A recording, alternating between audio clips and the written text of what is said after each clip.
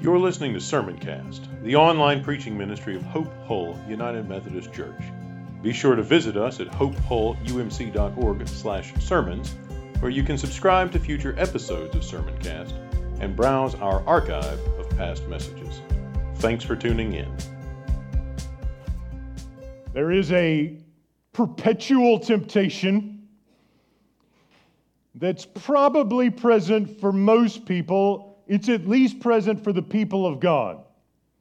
And when I say perpetual, I mean this goes way back, and it continues to be a thing for us even now. How far back does it go? It goes all the way back to the garden. And what is the temptation? It is the temptation to go back. Because when Adam and Eve were expelled from the garden, a guard was placed, an angel with a pretty serious sword, we're told, to keep them from yielding to the temptation to go back into the place where God had now exiled them from. Adam and Eve, God expected to face the temptation to go back. Later in the Old Testament, after God delivered His people from slavery in Egypt, you would think they would be immensely grateful. You would think they would be ready for the future that He has for them. You think they would be fully given to whatever He has. And yet they get out into the wilderness. They leave slavery. They get into the wilderness. Things get kind of challenging. Maybe they're a little bit thirsty. They're kind of hungry. God's providing for them, but it's not what they had back in Egypt. Let's go back. Better to be slaves and have a full belly than die of hunger in the wilderness. Temptation to go backwards. I remember all through high school, college, even seminary, and afterwards to some degree in the modern church. And I think I was even susceptible to this at times. So we sort of hold the New Testament church, the first century church, up as this golden age, and it's all been downhill from there. And sometimes you'll hear pastors say, we just need to get back to the New Testament church. And I think I agreed with that for a while. I've given up on that to some degree. It may surprise you, but hear me out. Because the New Testament church, for one thing, was a mess. Have you ever read 1 Corinthians? I'm glad that the issues they dealt with are not things I have to deal with pastorally. It was a disaster in some ways there. All through the New Testament, the church is dirty and messy and conflicted, and they're dealing with things. And one of the things that we're supposed to discover when we go back to the New Testament is that Jesus is carrying His church forward. He's always carrying His church forward. When Paul writes to the churches that he planted and other churches in the New Testament, his focus is on what Jesus will do, who Jesus will rescue through their ministry, the new creation that is coming, the resurrection that is coming for them. He doesn't want them to try to go backwards to some past ideal time. He wants them to go forward. And we can sympathize with that. I mean, we know what that feels like because for 15 months now, we've been wanting to go back, haven't we? We wanted to go back to times before people were wearing masks all over the place. And now we're grateful that that's a little bit more chill than it was. And we've been wanting to go back to when we weren't afraid to gather in a single room. And we've been wanting to go back to when we could actually show up at a restaurant and there were people there to, work.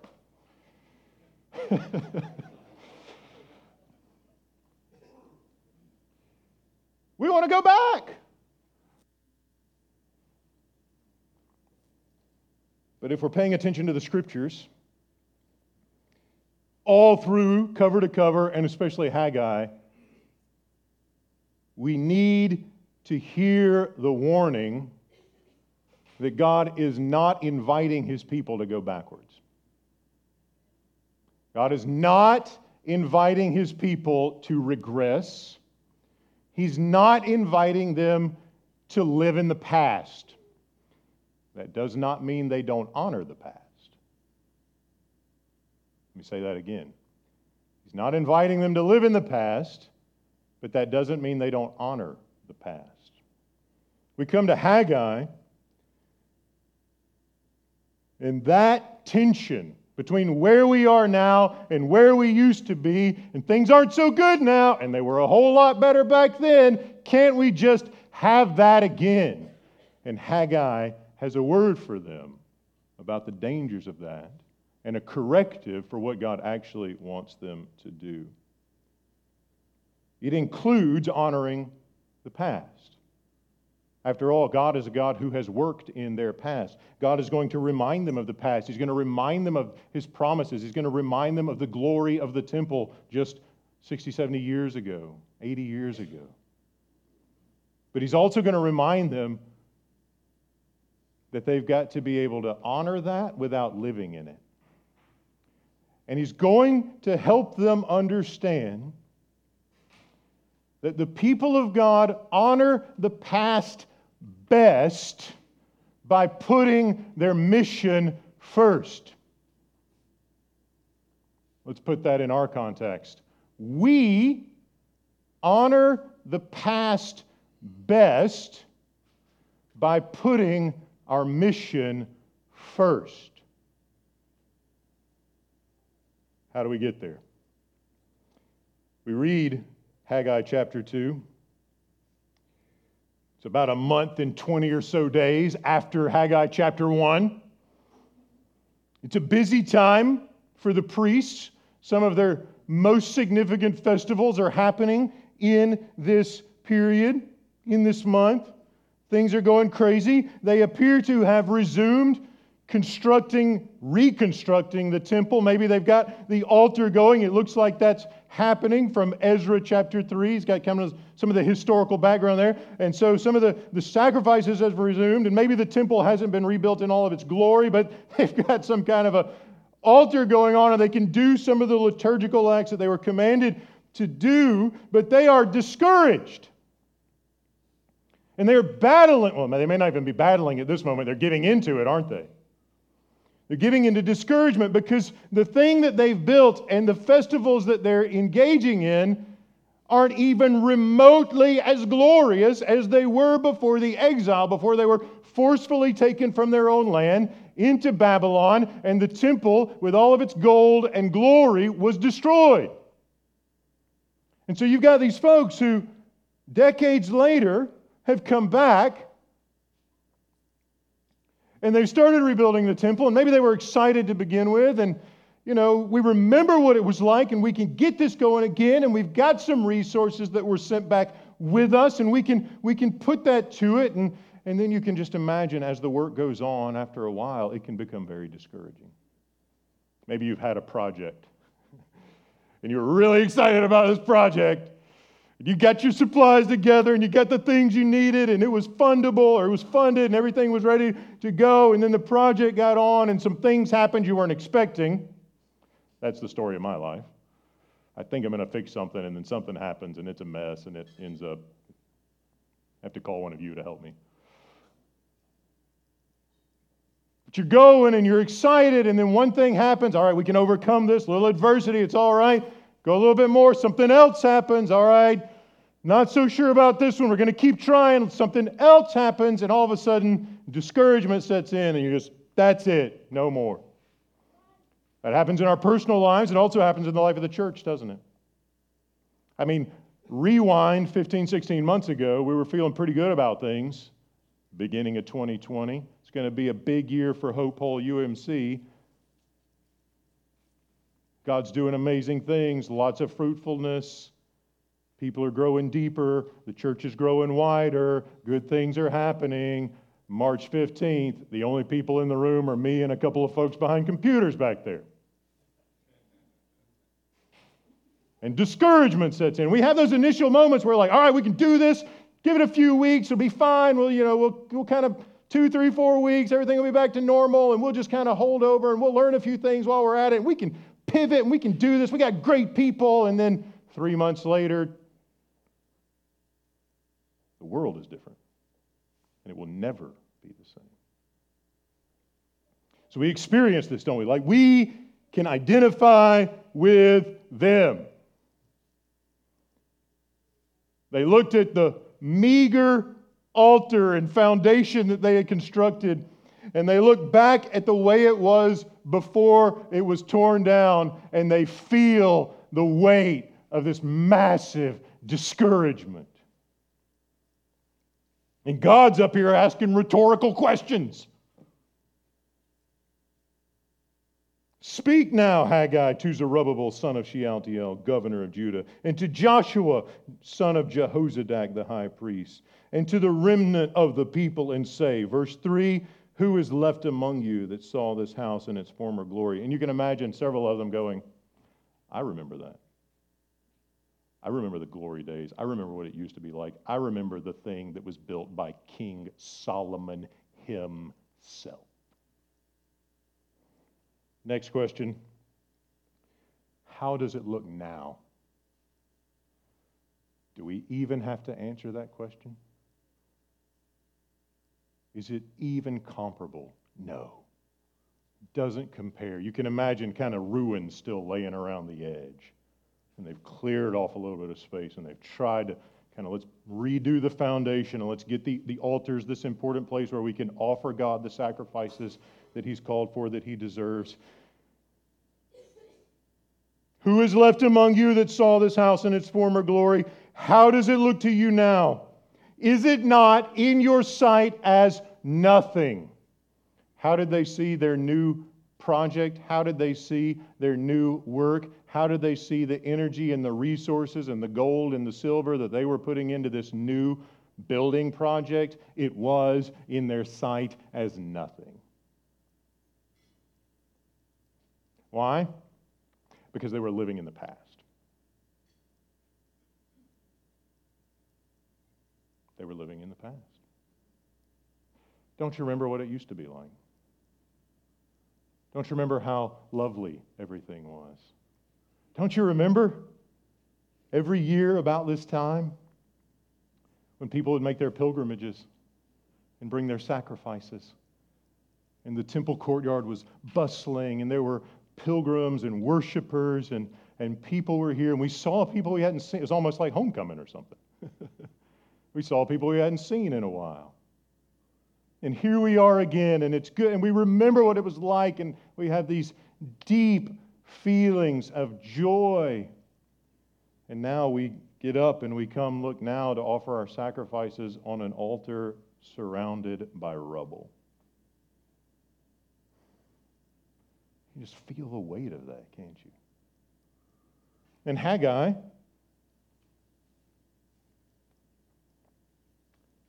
has a word for them, doesn't he? Verse 4.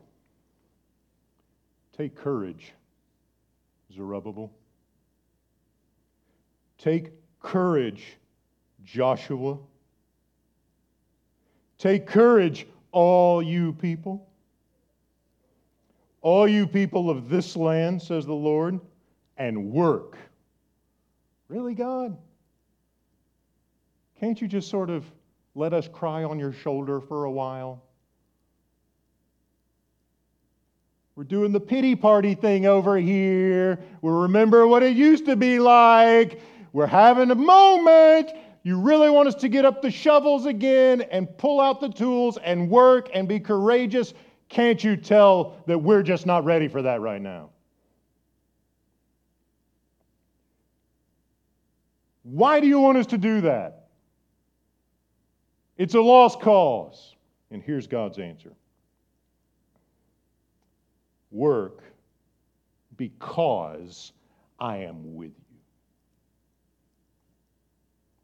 What will sustain you in your discouragement? Not the loveliness of this building, but the presence of the Creator God. What will sustain you in your moments of discouragement? Not the rubble that's piled around the edges, but the absolute, unquestioned, faithful presence of the God who has made covenant with you. And what does He want? He wants you to work. And why does He want you to work? Because He's about to do something crazy. Listen to it again. Work, for I am with you, says the Lord God of hosts, the Lord of hosts. Verse 5. According to the promise that I made with you when I came out of Egypt. He doesn't want them to forget the past. He wants them to remember it. Remember what I did for you. You were slaves in a land not your own. I brought you out of Egypt. I gave you my covenant. I made my promises. Back then, you were tempted to go back, just like now. Pay attention, God says. Remember that I'm faithful and watch for what I'm about to do. That's what God says to the people through Haggai. Remember my faithfulness and watch what I'm about to do.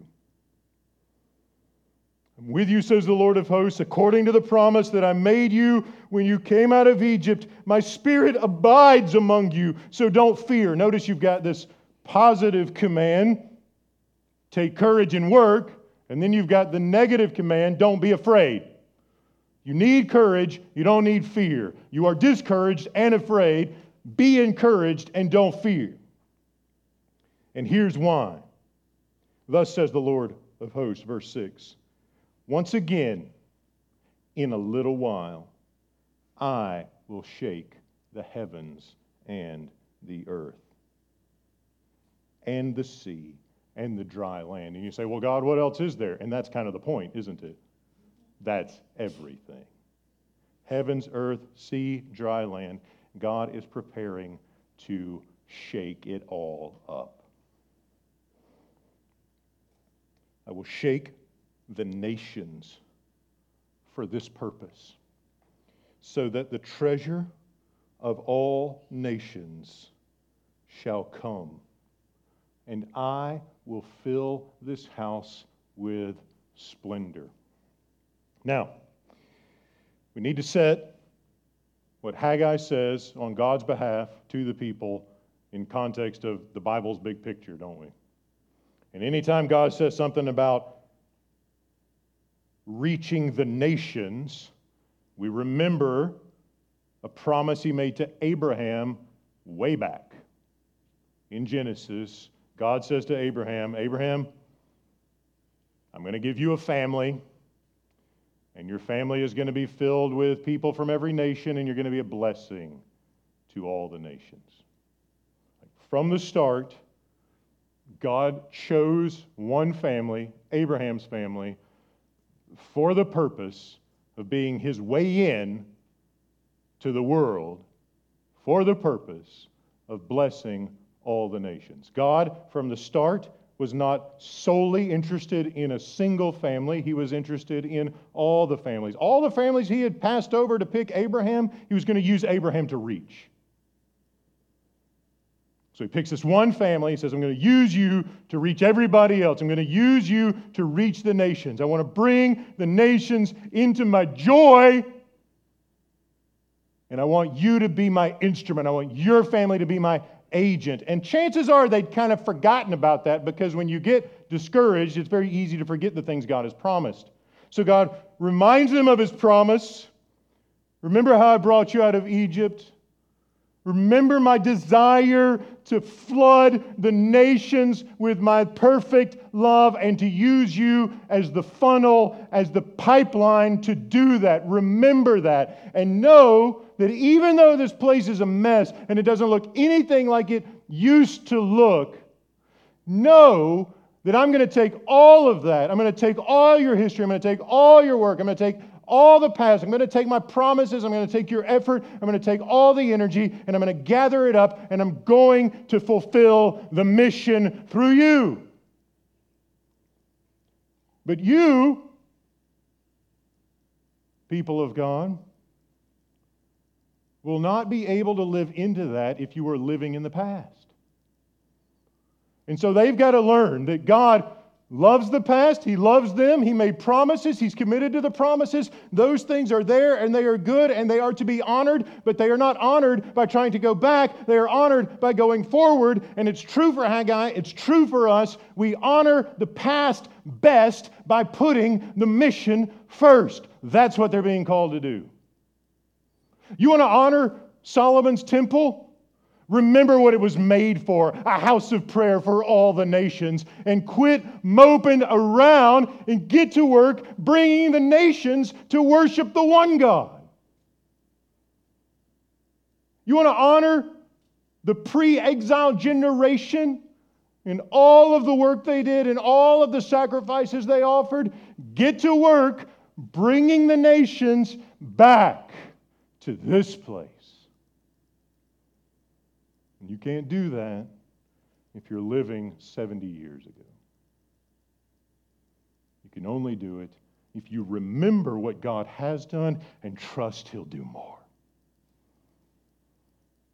We honor what He has done before. They honor the past. They honor the temple. They honor the building. They honor the people by living into the purposes of the building and the gathered people, and that is to bring the glory of the name of the Most High God to the nations, and to bring the nations to know the Most High. It's their sole purpose. That is their sole purpose for existing. He has called them, and He has called us to make sure our neighbors and the nations know Him.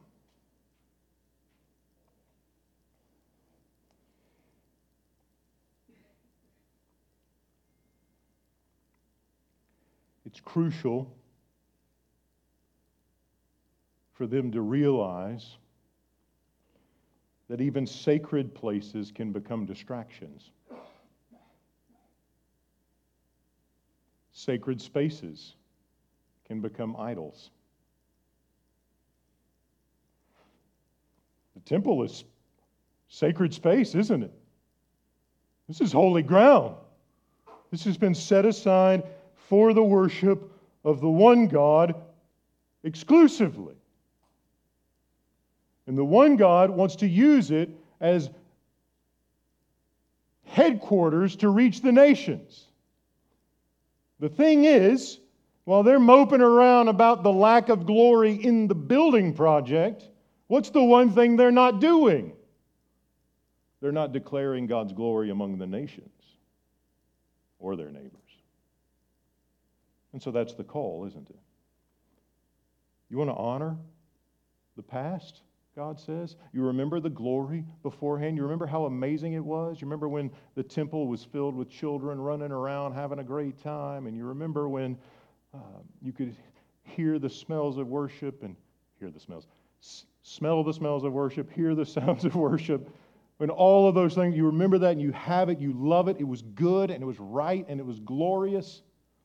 How do you honor those people? How do you honor your parents, your grandparents, your great-grandparents? How do you honor your forefathers in the faith? You continue the mission.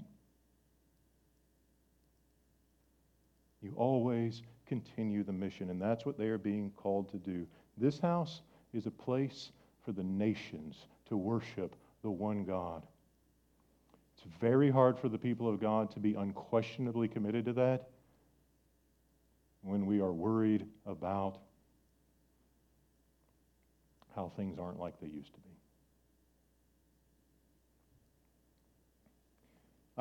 Isaiah. Haggai is calling upon the people of God after a crisis to re-engage mission. You want a vital experience of God's presence? Re-engage your mission. You want a vital experience of worship? Re-engage the mission. You want to honor the people who were there, who worked, who gave, who sacrificed, who did all of that? Honor the mission. Be committed to the mission.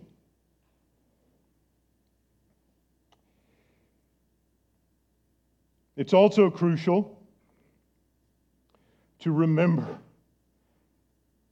that the power for the mission depends on the power of God.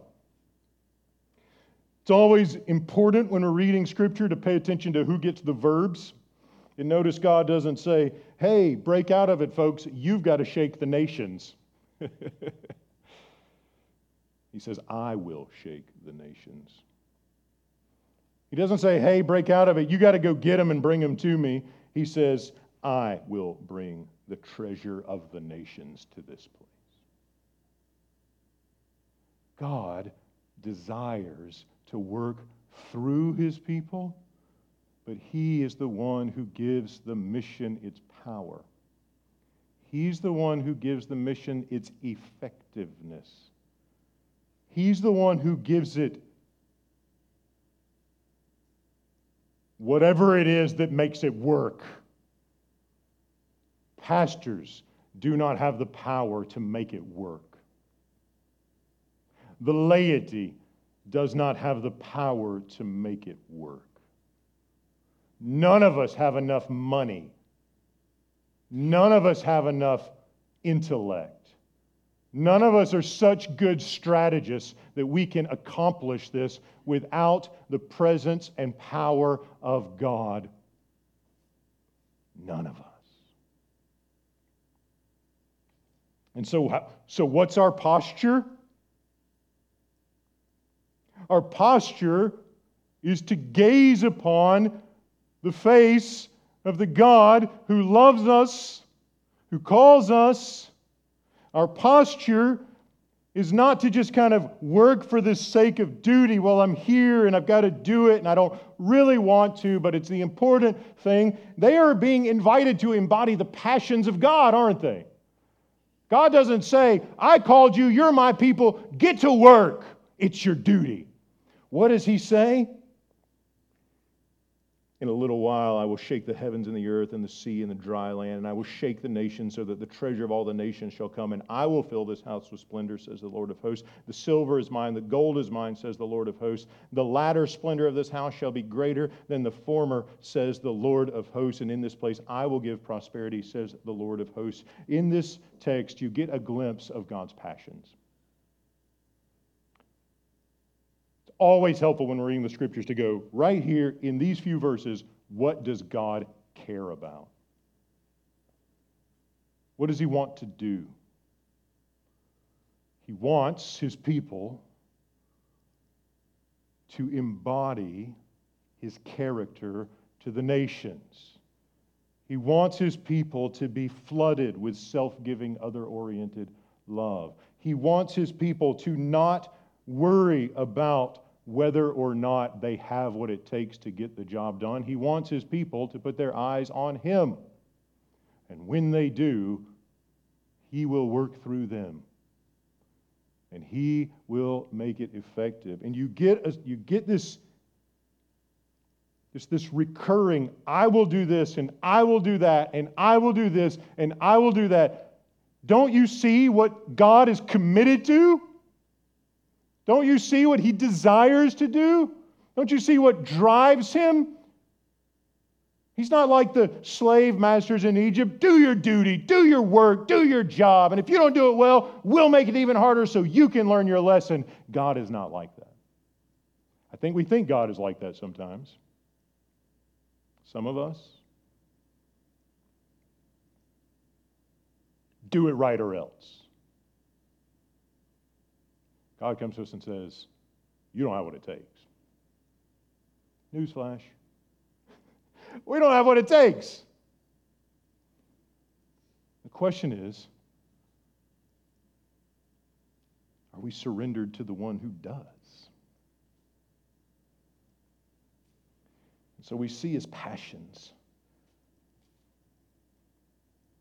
And the command to work is a command to allow what God cares about most to consume us.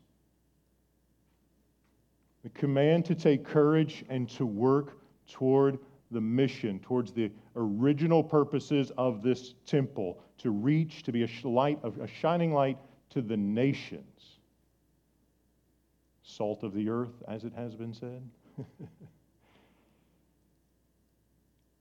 Is to see what God cares about and to allow him by his grace to reproduce those cares, those priorities, those passions in us.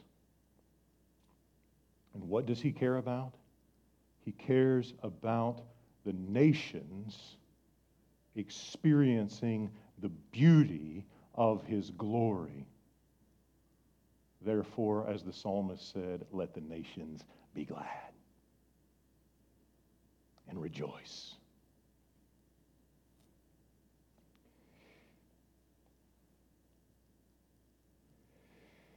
We honor the past best by putting the mission first.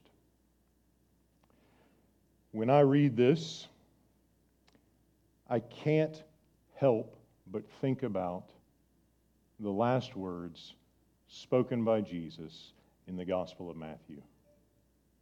There's two key phrases that just pull everything in my brain and heart towards the future. Maybe you picked up on them. You've got that phrase we've talked about a lot, all nations. What does Jesus say? Disciple all the nations. And what does he promise? He promises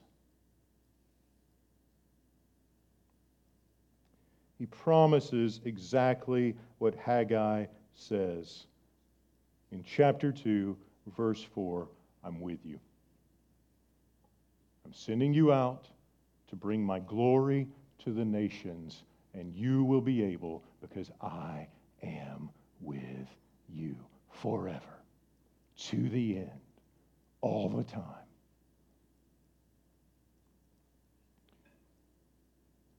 Jesus wants his people to remember where we've come from and to honor that. A lot of faithful people have plowed the ground for a long time. A lot of people have made sacrifices. A lot of people have worked. A lot of people have given everything they've got to the work of the church around the world, to the work of this church. You probably have some names rolling through your heads, don't you? How do we honor them? We honor them by building on what they started. We honor them by building on the foundation that has been laid. We honor them by putting the mission first, don't we?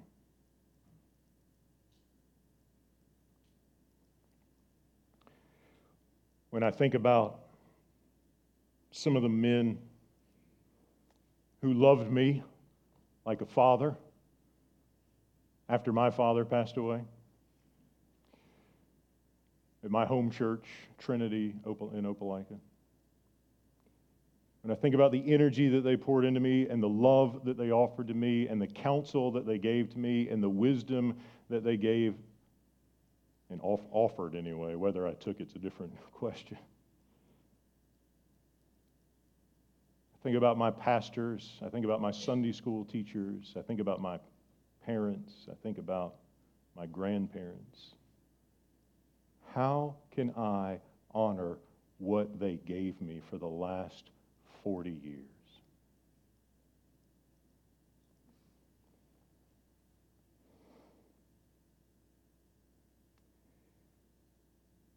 Take courage.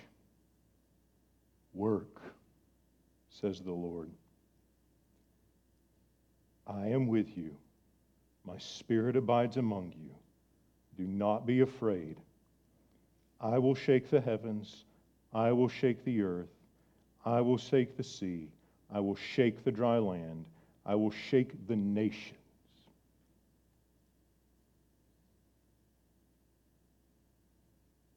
I honor the people who gave so much to me by using what they gave me to make sure the nations, our neighbors and the nations, get the thing that gives life. And that, brothers and sisters, is the gospel. I honor the people who formed me. You will honor the people who formed you. We honor them by giving everything we've got, whether we like it or not, to whatever it is that God in Christ and the Spirit desires to do through us for the good of this community and this state, this nation, for all the nations.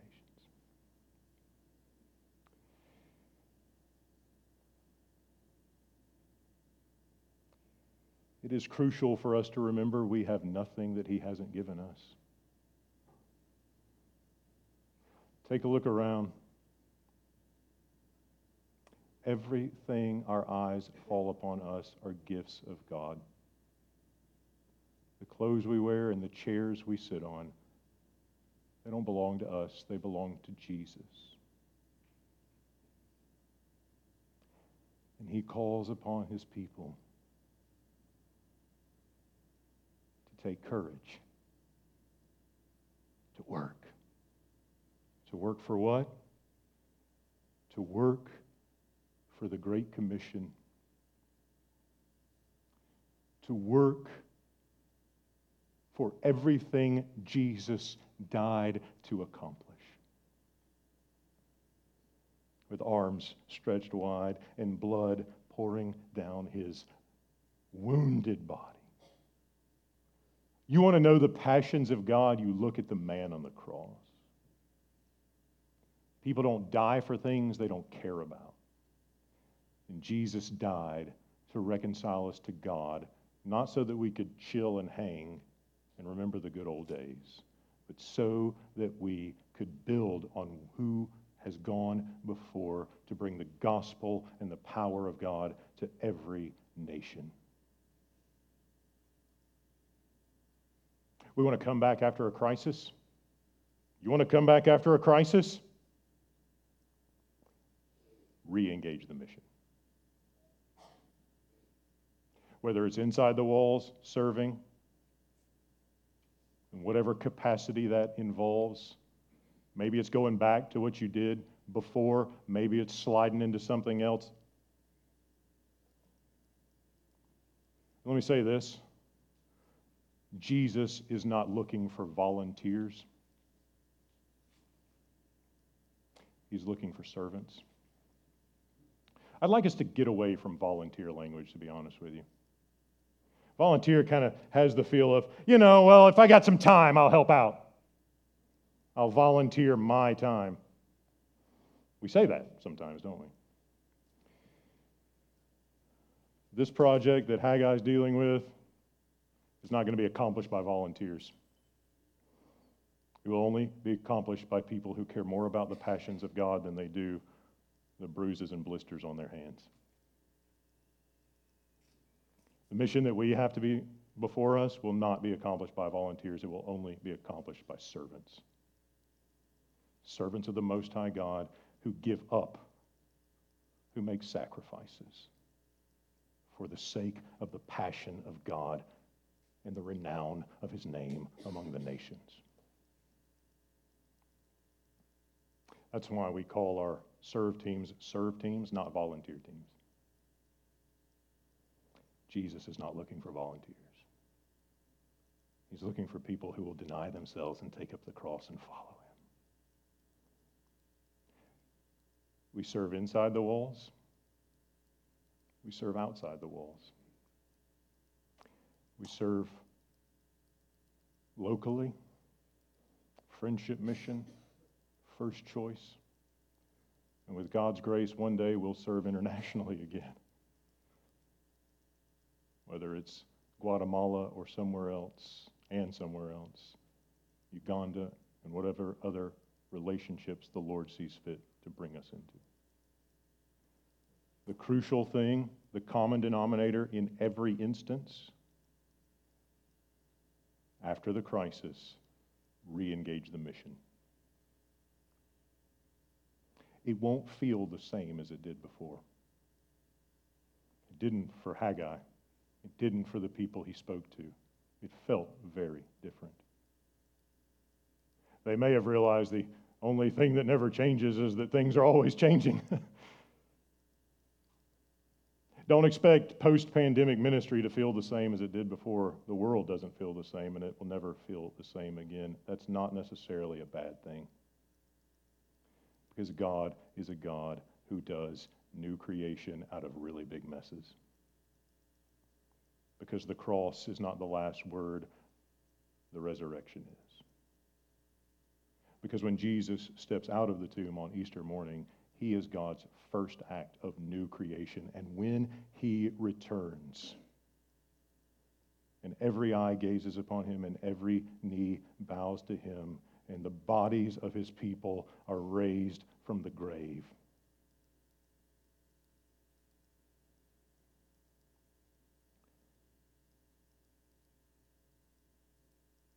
We will,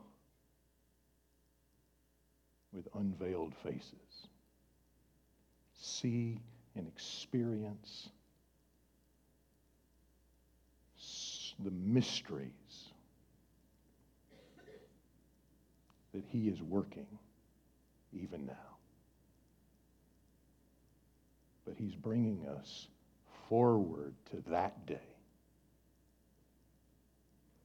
Jesus is always calling his people to remember what he has done.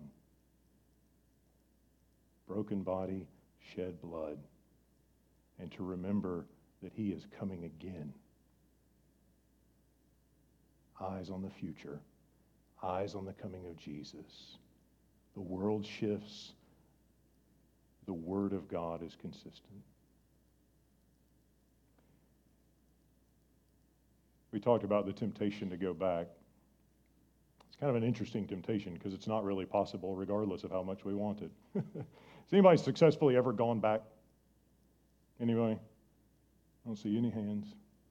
Somebody's probably wanting to be stubborn and just do it just to mess with me. But we've never actually pulled that off, right?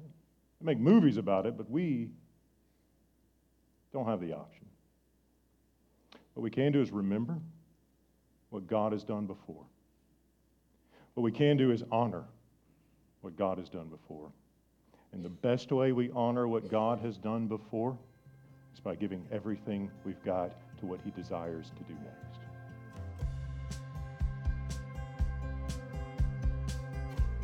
You've been listening to Sermoncast, the online preaching ministry of Hope Hull United Methodist Church. If you enjoyed this message, consider sharing it with a few friends. Remember to visit us at hopehullumc.org/sermons and subscribe to get notified when new content is posted. Thanks for listening.